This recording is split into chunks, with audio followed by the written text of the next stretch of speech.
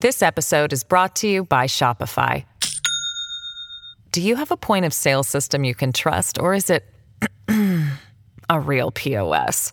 You need Shopify for retail. From accepting payments to managing inventory, Shopify POS has everything you need to sell in person. Go to shopify.com/system, all lowercase, to take your retail business to the next level today. That's shopify.com/system. Hello, everybody. This is Marshall Poe. I'm the editor of the New Books Network. NBN listeners like to read books and buy them. So we thought we'd tell you that right now, our friends at Princeton University Press are having a remarkable site-wide sale. You can get 50% off books, including ebooks and audiobooks, with the code 50, F-I-F-T-Y, at checkout until May 31. You can save some real money on Princeton University Press books. I encourage you to go there and check it out.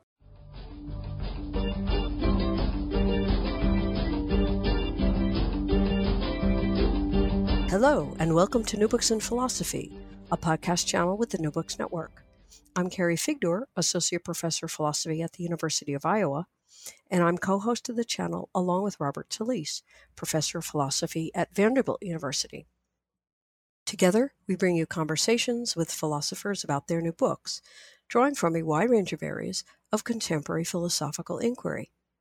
Today's interview is with Samuel Schindler, Associate Professor at the Center for Science Studies at Aarhus University in Denmark. His new book, Theoretical Virtues in Science, Uncovering Reality Through Theory, is just out from Cambridge University Press. A fundamental problem in science and in philosophy of science is that of theory choice. Scientists propose theories to explain data, and it's usually the case that more than one theory can do a job of explaining the same data. That's the basis of many controversies within science. But when two scientific theories can both explain the same data or are equally empirically adequate, what criteria do scientists use to choose between them? What makes one better than the other and gain more adherence within the relevant scientific community, even beyond empirical adequacy? And given that even very popular scientific theories can turn out to be wrong, how are these criteria for theory choice related to truth?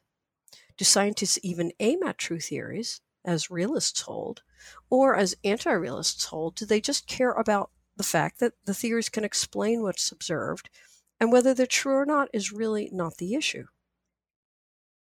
In his new book, Schindler lays out an extended case for the realist position, based on a close critical look at the main virtues that scientific theories are thought to aim for besides empirical adequacy, such as simplicity, kind of coherence or non-ad hocness, explanatory scope, and fruitfulness, right? Especially in the sense of providing the means to make novel, successful predictions.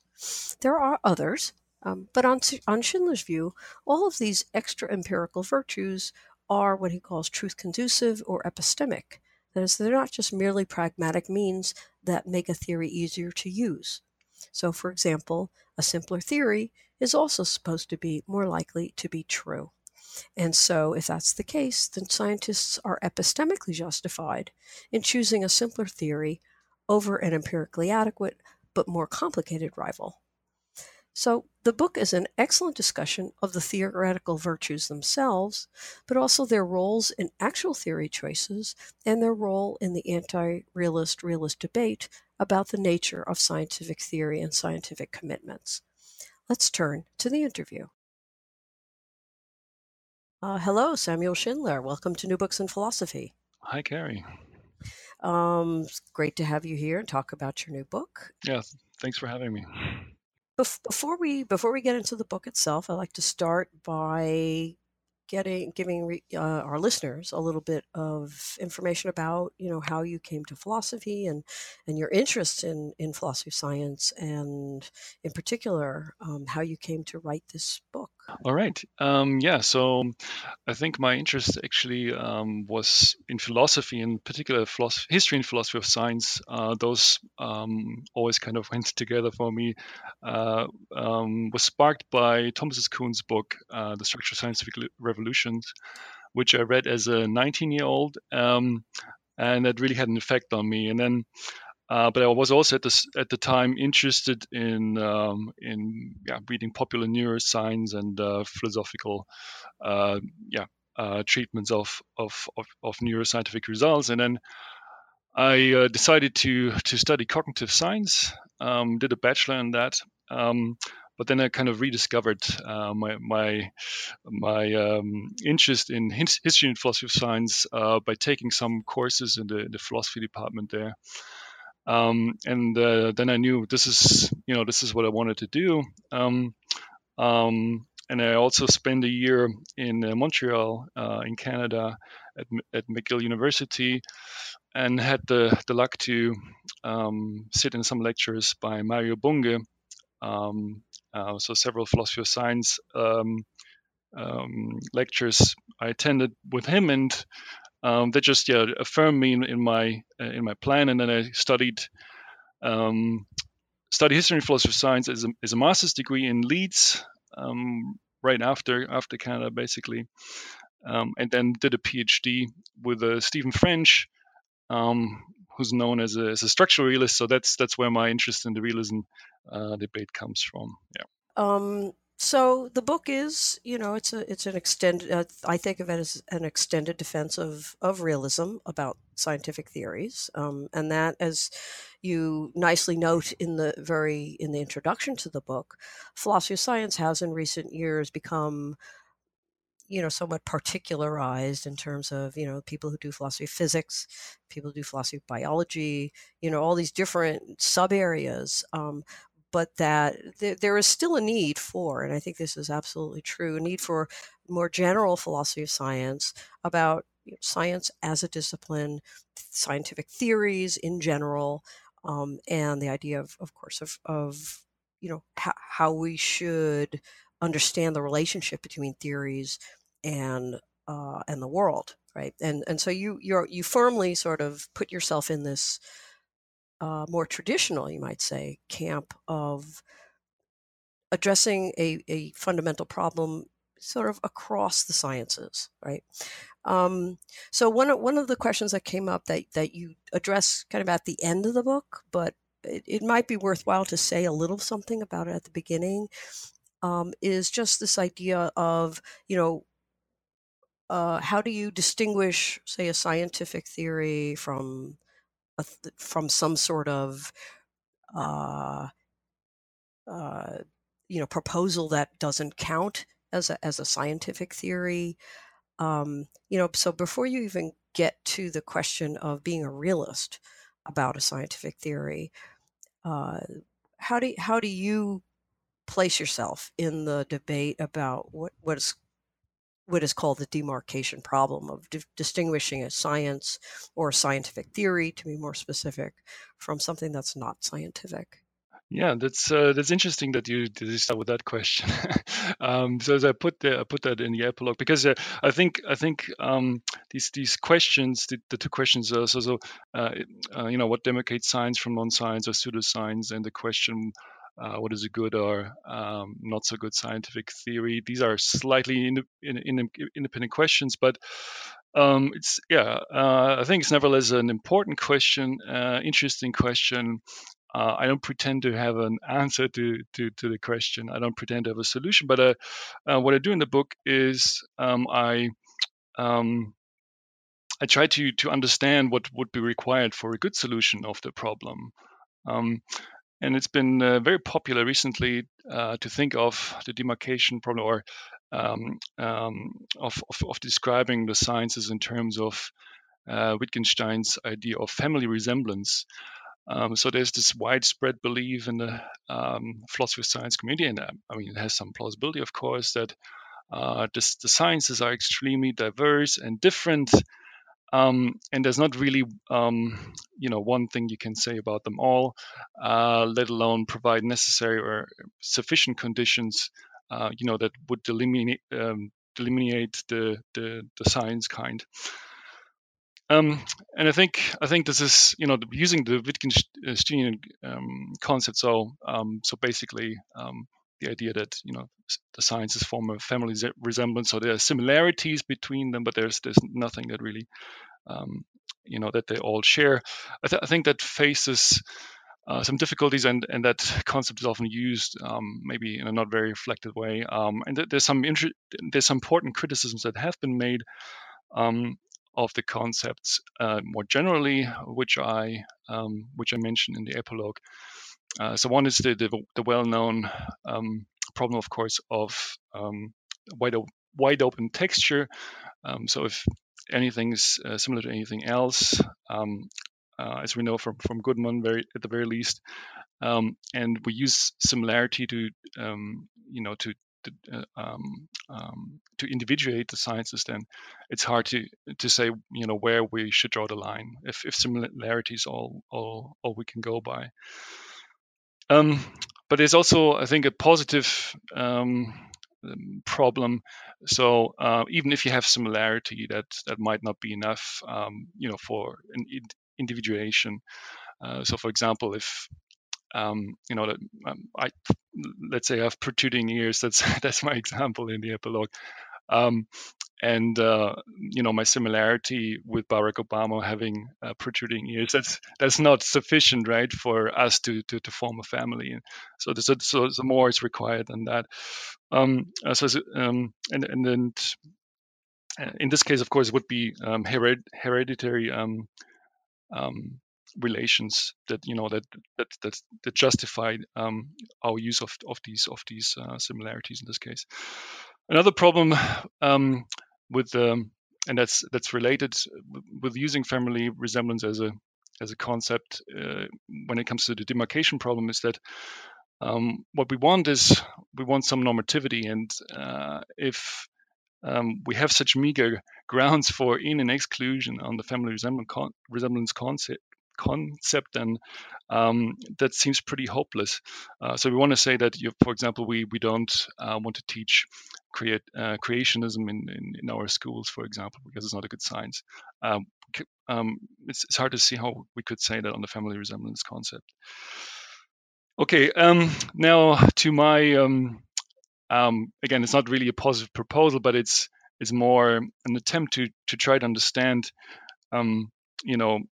what a good solution would look like, and I suggest the so-called basic predicate solution or the paradigm solution, and that is the idea that that there might be one science out there, let's say physics, which has a lot of the which has a lot of the features that we recognize as scientific, and again, that doesn't need to be an actual science. It could be something more abstract. So there's a list of features which we consider to be important for something for an activity to be scientific, and then we can say that that our particular science, let's say biology, if it shares a feature with this basic predicate or this paradigm, then, or at least one, then that could be enough for that activity to be recognized as a science. But there is something that we can point to and say this is the reason why this is a science or it's not. On this solution, you like on the family concept, so that's why it's why it also should have some appeal for people who like family resemblance, is that it need not be the case, that any of the sciences we're looking at have anything in common. As long as they have something in common with that basic predicate, then that would be justification enough for us calling those sciences members of the science kind. Yeah, but again, yeah. So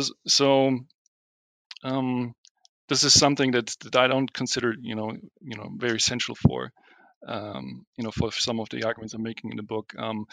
So the main focus is, of course, theoretical virtues in science. And now, but given this, this idea of the basic predicate solution, that if you say something true about, say, physics, and you successfully identified a virtue of physical theories, then if physics is a science, and that's uncontroversial, right?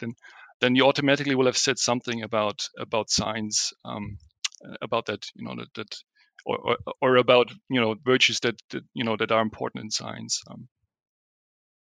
Right. I mean, I think that was what sort of prompted my question was that obviously, or maybe not so obviously, but it would seem that there's certainly room for you might call it a virtue theoretic argument for what is a science and what isn't. Again, maybe it's family resemblance or not, but where if you want to put it this way, paradigms have these qualities, these theoretical virtues, and if you have these theoretical virtues, that's a good sign that you are a science or something like that. In other words, the virtues it seemed to me play a role not just in the realism anti-realism debate within the domain of scientific theories, but it also appears to play some sort of a role in the demarcation problem itself. Yeah. So let's get, I want to get to your four, what you call your virtuous arguments. I like that title. So the core one seems to be the idea that a very virtuous theory, one that exhibits more of the standard theoretical virtues, is more likely to be true, right? And that, of course, is the paradigm realist claim about theories, that they do aim to be true rather than merely empirically adequate. And then you have a series of other sort of sub-arguments, I suppose, or supporting arguments that various theoretical virtues are indeed truth conducive, or at least have epistemic elements to them. They're not entirely pragmatic. So before we get into each of, or at least a number of those arguments, maybe we should say something about what are the theoretical virtues that we are concerned with. The list is usually things like simplicity, or not being ad hoc, or being unifying in some way. Could you say a bit about what the theoretical virtues are, and how you define them? Yeah, sure. So I'm not, extremely creative in drawing up the list. I basically use the list that was drawn up by Thomas Kuhn in his famous article about theory choice, and so he mentions five virtues. I add a couple, but yeah, I consider those to be not extremely controversial.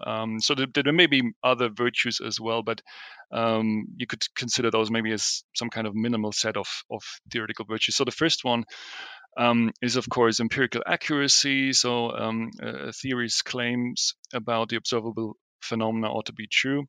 And I talk about empirical accuracy in the first chapter.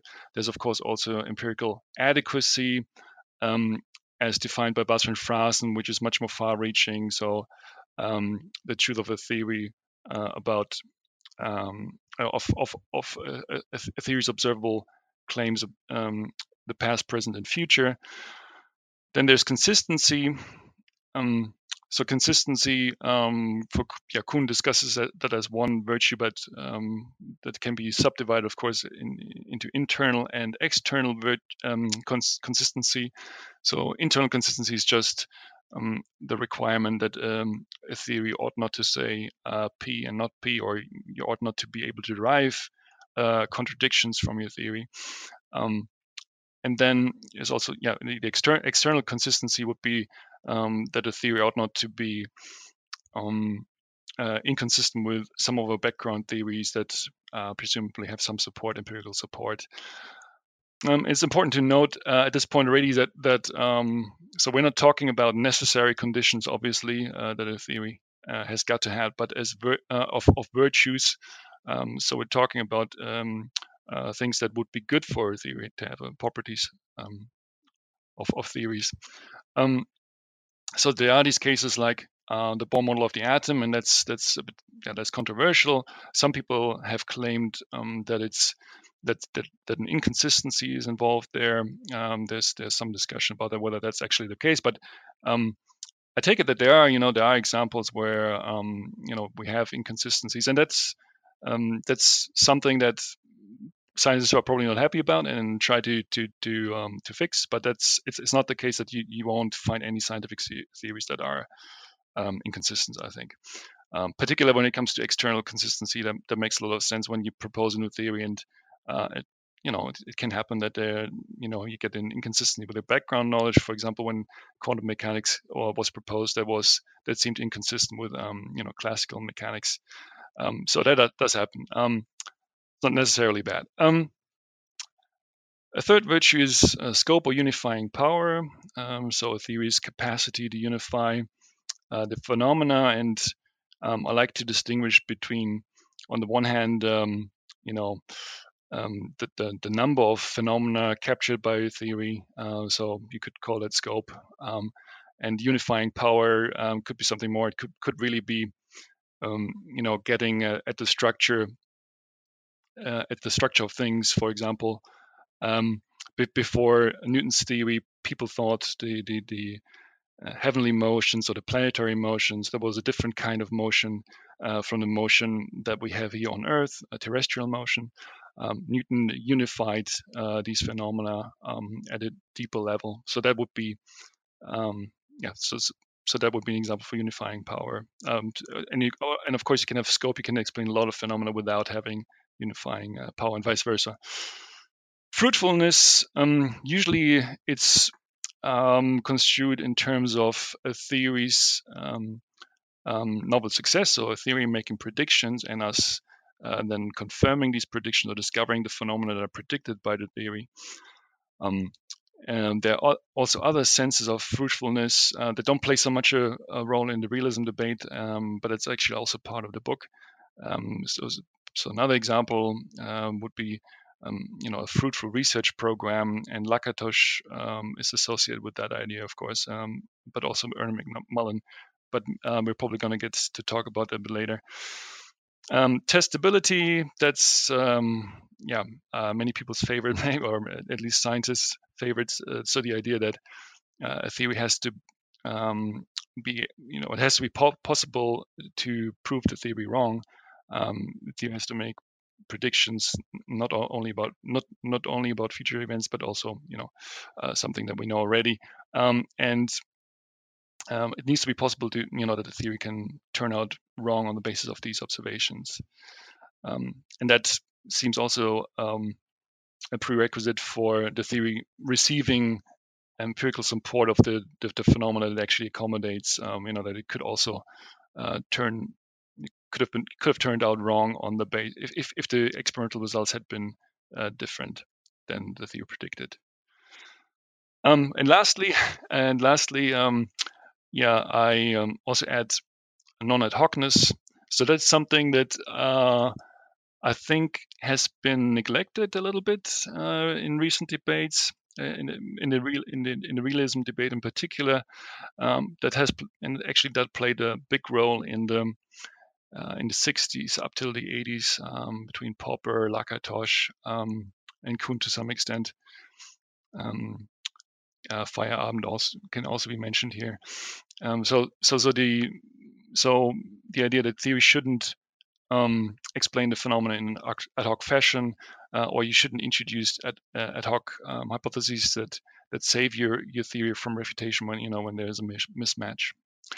Yeah. So these are the virtues that I take to be a minimal set of virtues for a good scientific theory. This episode is brought to you by Shopify. Do you have a point of sale system you can trust, or is it a real POS? You need Shopify for retail. From accepting payments to managing inventory, Shopify POS has everything you need to sell in person. Go to shopify.com/system, all lowercase, to take your retail business to the next level today. That's shopify.com/system. Good. So, but you're, as you proceed in the book, the main, I would say, what you call the core or central argument for realism is what you call the no virtue coincidence argument. And you introduce it in the context of what is often called the pessimistic meta-induction, right? Which is, against realism, which is just the idea, in a word, that scientific theories come and go. We've often believed theories that turn out to be false. We thought they were true. They turn out to be false. This is the history of science. It's a big heap of of theories that we've discarded, and there's no reason to think that the theories that we have now are not going to be subject to the same fate, right? That eventually these theories that we now think are, or that realists will say are true, it turns out that we're not. And so the conclusion for the anti-realist is, we should be a bit more epistemically conservative and not claim that our theories are true, and just sort of step back from that to a more conservative claim, and just say, well, as long as they're empirically adequate in some way, or then that's good enough. Right. So that's the pessimistic meta-induction, and it plays an enormous role in the realist anti-realist debate. And there's new versions of it that you mentioned there, in terms of the base rate fallacy problem and so forth. Could you say a bit about that issue between the realists and anti-realists, and then your no virtue coincidence argument? Yeah. So the pessimistic meta-induction has played a huge role in the recent realism debate, and that's been shaped very much by the work of Larry Lawden, but also Sillos. As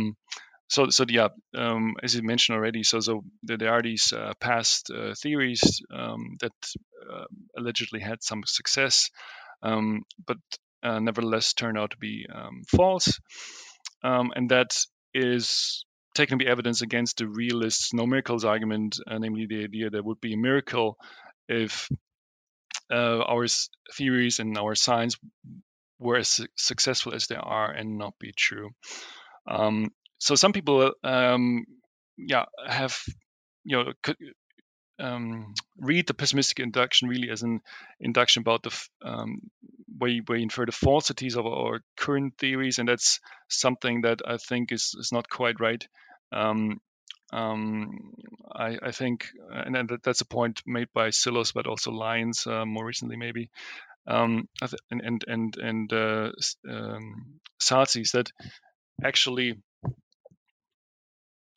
this looks more like a modus tollens, where you say that actually success is not an indicator of truth, right? So you try to pull those two properties apart with that induction. It's not so much saying that actually our current theories are false. It's just to say that we don't have grounds to believe that the success of our current theories gives us reason to believe in their truth. Okay, and a lot of the debate has focused now on this so-called divided impera move, where you try to identify elements in past theories that were successful, that were carried over to current theories. And if you can do that, then you can show that these true elements, they were retained. Then you have some continuity that you need to have, for your realism, and you can still hold on to the no miracle argument and the explanation of the success of science, because already the success of these apparently false theories in the past was explained by the true elements. And there's quite some debate about the particular theories. So has this particular theory in the past that turned out false but was successful, does it have true elements? Does it not, or approximately true at least?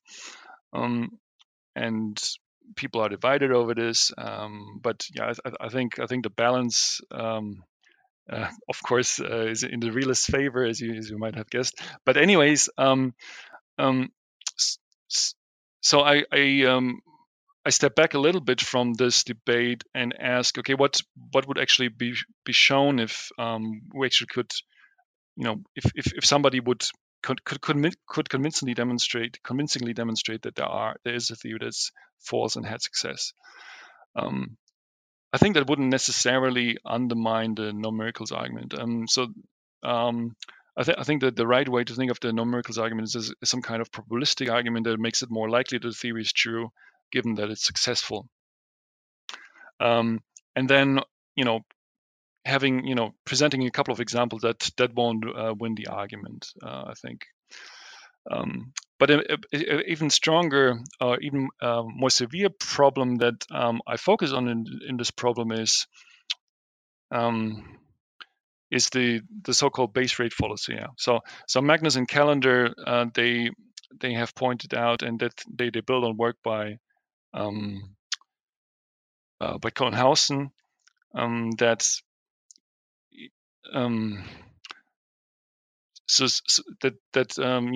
the posterior probability, of course, depends on the prior probability of a theory being true, and we don't really have any access to that prior probability, or we can just set that prior probability as we please, and then there's not really any point in arguing about these,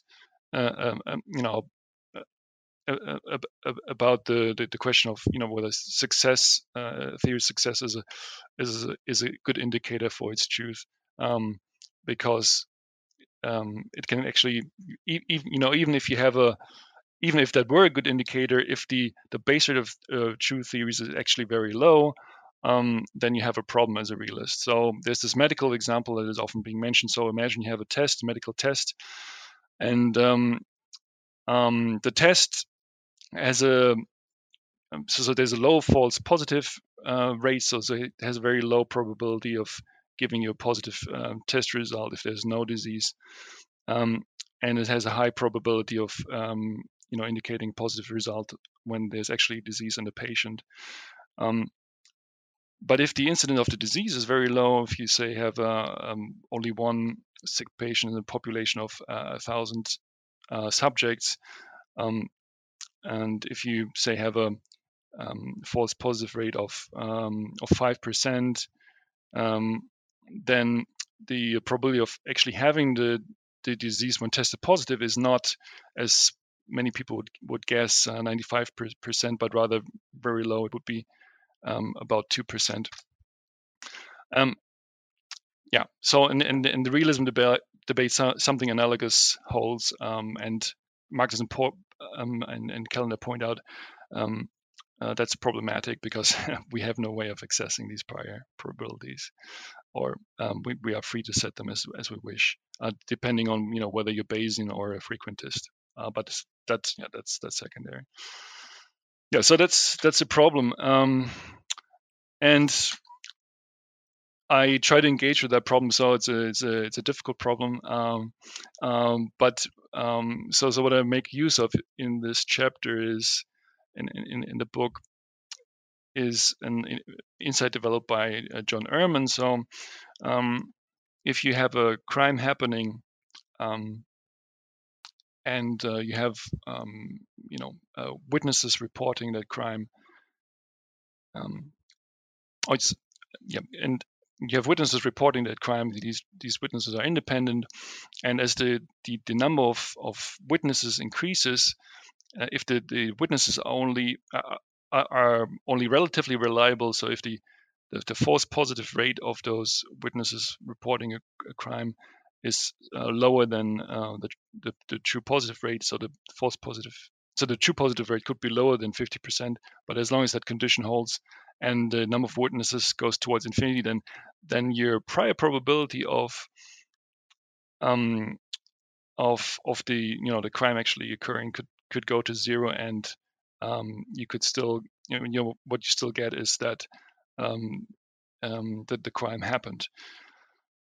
And of course, we don't have as nice a situation like that in science. The number of scientists is limited, so that there's of course a limit to the pull of this kind of argument when you apply it to the sciences. So the idea is that analogously that the more relatively reliable scientists embrace a theory on the basis of its virtues, the more likely that the theory will be true, regardless low the prior probability is.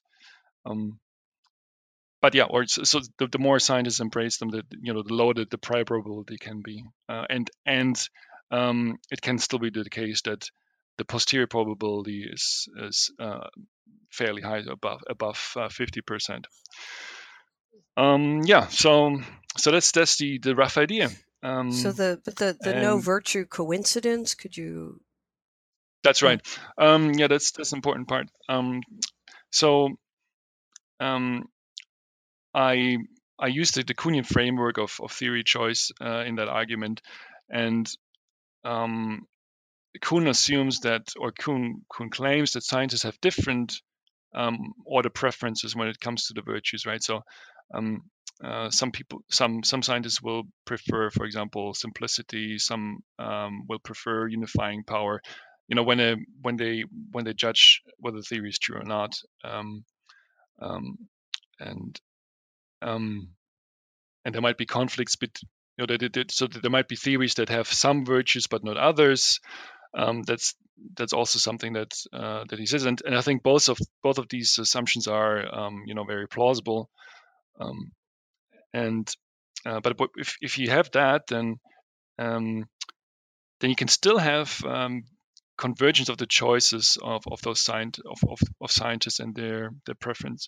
You can still have convergence of the choices of scientists and a convergence on one theory if you have a theory that has all the virtues, right? So if you prefer simplicity and I prefer unifying power, again, it doesn't mean that these are the only criteria used, but we have this order preference, and a theory has all the virtues, then we will end up choosing the same theory, right? Because that theory, in contrast to other theories, will have all the virtues. So that's something, another assumption. So on the Kuhnian framework, it's assumed that you have these conflicts between these virtues often, that some theories have some virtues but not but others. Some theories have some virtues and others have other virtues, but you often don't get these convergences of virtues in one theory. But so my point is that if you do, then that gives you good reasons to think that the theory is correct, because then it's likely that relatively reliable scientists will converge in their choices on this theory. Okay, so let me just so you won't. This is a very simplistic way of putting it, and so the reason why I'll say it is so that you can push back and tell me where what you say differs. But it sounds like, to some extent, it's an argument that the greater the consensus of scientists around a theory, the more likely it is to be true. So, global warming is a perfect example nowadays, right? I mean, there's all this fight about 95% or 97% of scientists doing climate science, converge. They may not have the same model, but they all agree on the basis of different sources of evidence, that it's happening, right? And so this is a huge actual argument that is used for arguing that there's this great consensus about global warming. We should believe that global warming is actually happening. So how would you say that your no virtue coincidence argument sort of differs from a very crude thing that just says, well, if there's more consensus about a theory, then that's more likely to be true? Mm-hmm. No, that's an interesting example. Yeah, I like that. And of course, an example, the subjects we're talking about must be reliable, right? So it's not enough for some climate deniers to climate change deniers to converge on the idea that there is no climate change. I mean, that wouldn't be enough.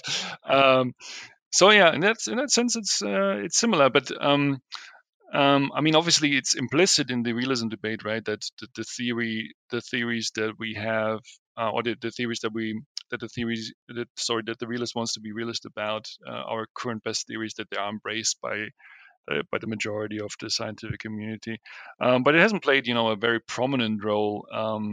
That kind of convergence in the realism debate, and it hasn't been recognized that could be a solution to the space problem. Of course, not a complete solution, but or it's not a knockdown argument, but it certainly prompts realists and anti-realists to to think hard about these what you can call error rates. So what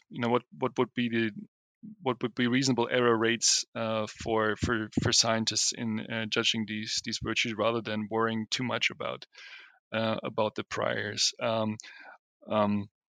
Yeah, so that's the upshot of my chapter, that we can actually have a rational debate after all about these error rates. I see. Okay, yeah. So good. So let's see. Let's go to novel predictive success. I mean, again, that's that particular virtue that, I have a theory, or theory A is able to make this, surprising prediction. I mean, we like surprising predictions, but that's not essential to the idea that you make some prediction about some new phenomenon, and it turns out to come out as you expect, right? I won't say comes out true, it's just successful in some way. And that has been a very important player in this debate as well. The idea that a better theory, and for a realist, a truer theory, is one that will make these novel predictions, and they will come out true. Can you have an interesting take on this? I mean, you don't, you don't think that realists should rely on this feature of novel predictive success to support their view. So could you say something about that? Absolutely, yeah. So there are various versions of novel success, and the most straightforward version is, of course, the temporal version, where, as you already said, that a theory makes a prediction, and later on we discovered, or we discovered a phenomenon predicted by the theory, and that has been criticized quite effectively, I think, and many people appreciate that, by John Worrell in particular, but also others. And he has two criticisms. So one criticism is that there seems to be no rationale for why the mere time order of proposing a theory and gathering the relevant evidence, why the mere time order should matter to us, believing that we get more confirmation from a successful prediction than from an accommodation. And the other point he makes is that's motivated by historical examples. The probably most famous one is his discussion of the prediction by Fresnel's wave theory of light of the so-called bright spot. And as Worrell points out, when you look actually at some of the historical material, in particular at a report of a committee of the French Academy assessing the theory, that novel prediction gets very little attention, even though it seems to be one of the most astounding novel successful predictions that we find in the history of science, because it was also actually derived by somebody else. Poisson is also known as the Poisson white spot or bright spot. And he derived in order to prove that the theory was actually somewhat absurd, because it had this consequence, and it was discovered. But that didn't seem to play such a big role in the assessment of the theory. Instead, the committee focused more on phenomena that were already known, namely straight edge diffraction patterns, where the theory had a very good story to tell. There are other examples: Mendeleev's successful prediction of new chemical elements, and for example, also Einstein's prediction of light bending that was confirmed by Eddington and others in 1919. So there's historical evidence, right, that scientists don't seem to care so much more about novel success. In fact, sometimes, so some people have argued they actually care more about the explanation of already known phenomena, like in Einstein's case, Brush, the historian Brush, points out that actually Einstein received much more credit for successfully explaining the advance of Mercury's perihelion that was known for decades, and that posed a major problem for Newtonian mechanics. Or so that was a big anomaly, at least for the theory. And then so here's this idea of reasonable success, and he claims to make sense of these cases. The idea is that if we don't use evidence in the construction of theories, and we can derive derive the evidence from the theory nevertheless, then that should count as novel, regardless of whether the phenomenon was already known when the theory was designed. In the book, I point out that there's actually a strong and a weak version of this, and I think that the weak version doesn't really fly. So because it seems to make the confirmation of theory contingent on the action of scientists that might be totally obscure to the scientific community, right? If whether somebody used a piece of evidence or not in the construction of the theory. But actually, he himself has this other version that often gets that he presents alongside with the weak version without really distinguishing them, and it's that strong version is about basically parameter fixing. So if you have 3 parameters in a theory, then if you fix a 3 parameter in order to accommodate a piece of evidence, then that's not really support for the theory. And then there are other versions of that, one by Hitchcock and Sober, who claim that you have this relationship between the number of 3 parameters in your theory and a theory's predictive success, which I think may hold, in the context of data models, but it's hard to really extrapolate that to higher level theories, which we're actually interested in the realism debate. And so the rationale has to do with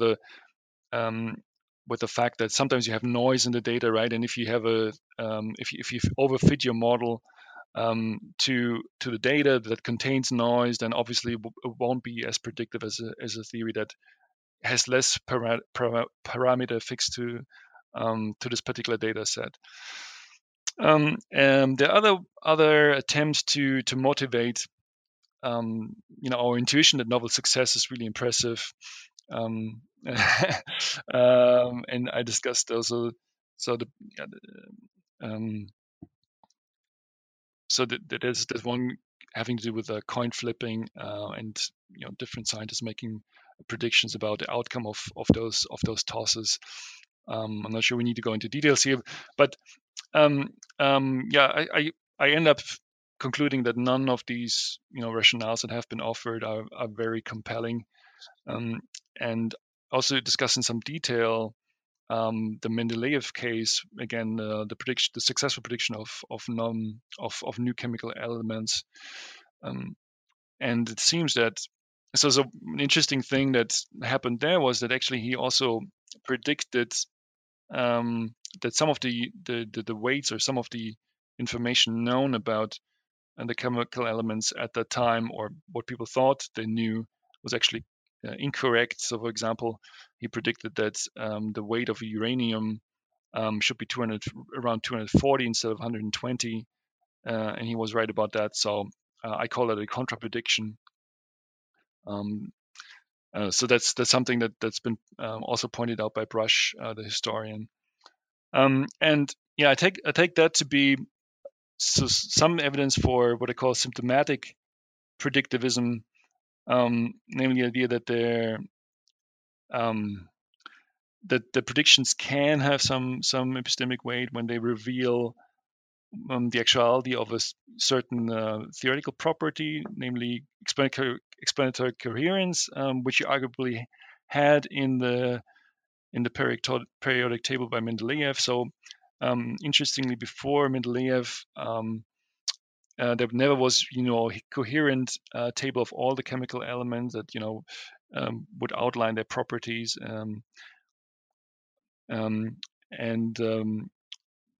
Major reason were these, I think these chemical elements that where people had wrong information about them, and Mendeleev, he elevated this criterion of weight to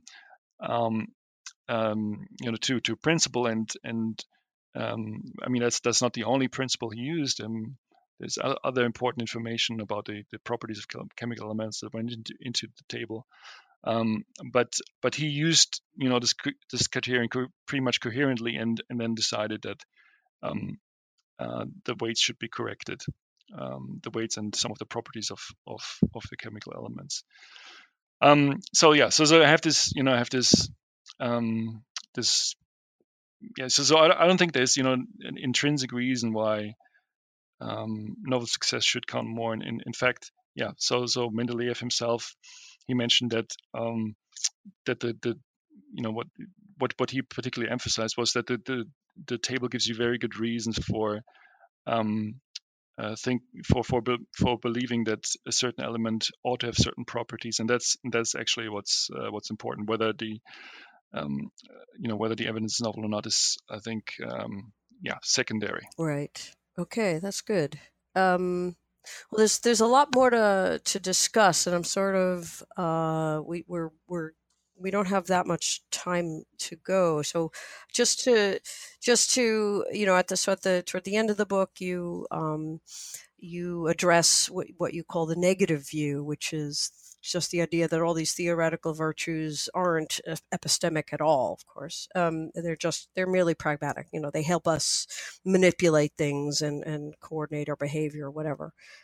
And you go through a number of different actual examples of scientists making choices that you argue show that this negative view is false, that they are making these choices on the basis of these virtues, and that the role that the virtues are playing is in fact an epistemic one for these scientists in their actual choices.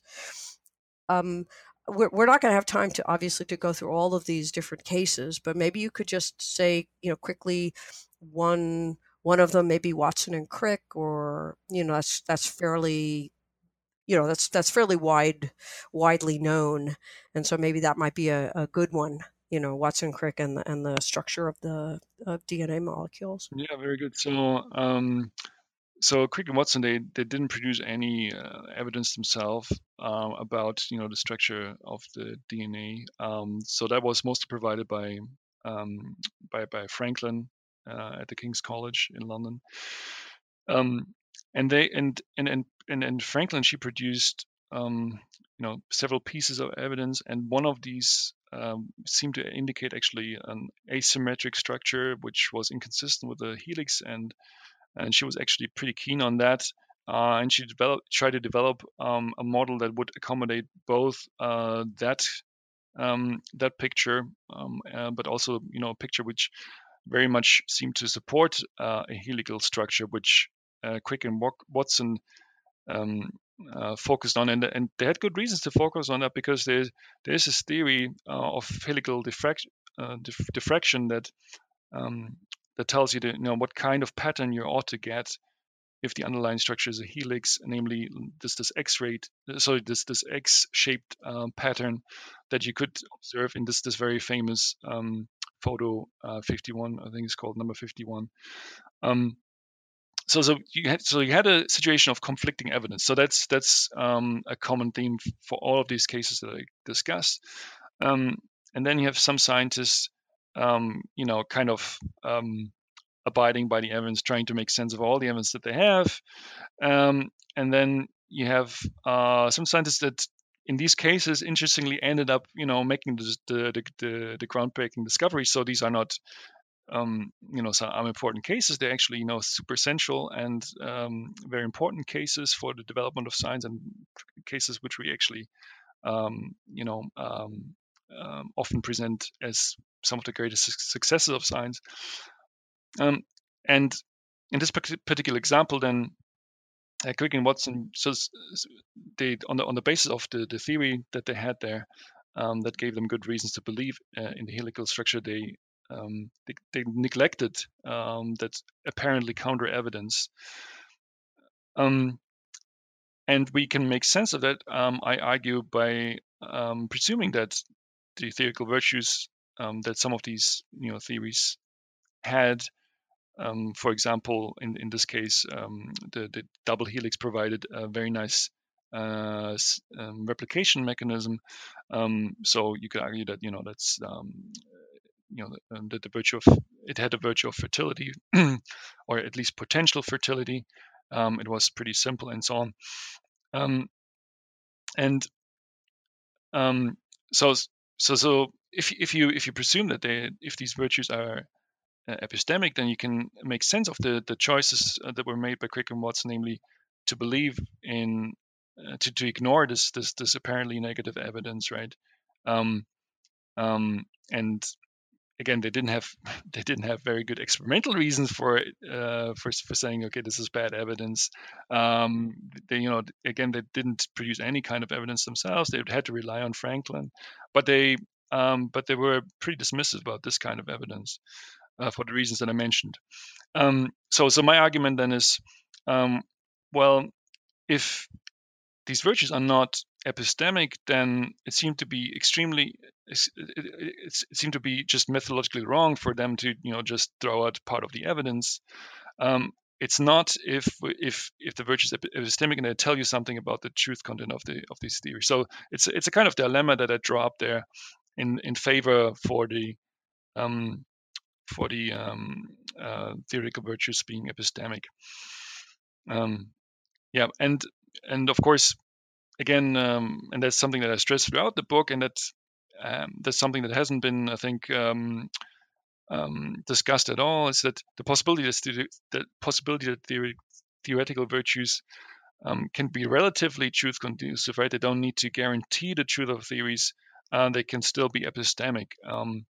And I think that's plausible in these cases. Last question: What is what is on the horizon for you? Are you following up this book, or are you going in a different direction? What are you working on now? In the middle of going in a different direction. So I have a project that's been running a couple of years already, and that's on intuitions in science and philosophy, and that's.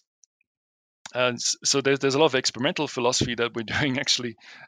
So we're interested in the so-called expertise defense that some people have suggested in response to some of the experimental results that seem to show that our judgments and thought experiments, our what sometimes people call intuitions, but many other people prefer to call just case judgments, including Eero Mashri, for example. So that these judgments are unreliable because they're subject to order effects and so on. And we in the project we focus on expertise defense and try to approach it empirically. So what is philosophical expertise? What would it mean for these judgments and these thought experiments? What kinds of skills would you need to have? And another subproject focuses on linguistic intuitions, where also, just like in philosophy, linguistic intuitions are used as, more specifically, syntactic intuitions are used as evidence for building grammars. How is that possible? So that's the leading question of the project. And we also have one on thought experiments in physics, and we ask, are thought experiments in physics really so different from thought experiments in philosophy? If they're not, then it seems that there's some good grounds for the expertise to be run in both fields. Yeah, so that's what I'm working on currently, and also a bit on scientific explanation. So yeah, I have several projects running. Very good. Well, I look forward to reading about or seeing what the fruits of those various projects Yeah, are. me too. But I think we're out of time at the moment, so I just want to say thank you again for taking the time to talk with New Books in Philosophy. Yeah, thank I've you very enjoyed our much. conversation. Thank you. Okay, thanks. Bye-bye. Bye. You've been listening to an interview with Samuel Schindler, Associate Professor of Philosophy of Science at Aarhus University in Denmark. We've been talking about his new book, Theoretical Virtues in Science, Uncovering Reality Through Theory, which is just out from Cambridge University Press. This is New Books in Philosophy. I'm Carrie Figdor. I hope you enjoyed the podcast, and thank you again for listening. Bye-bye.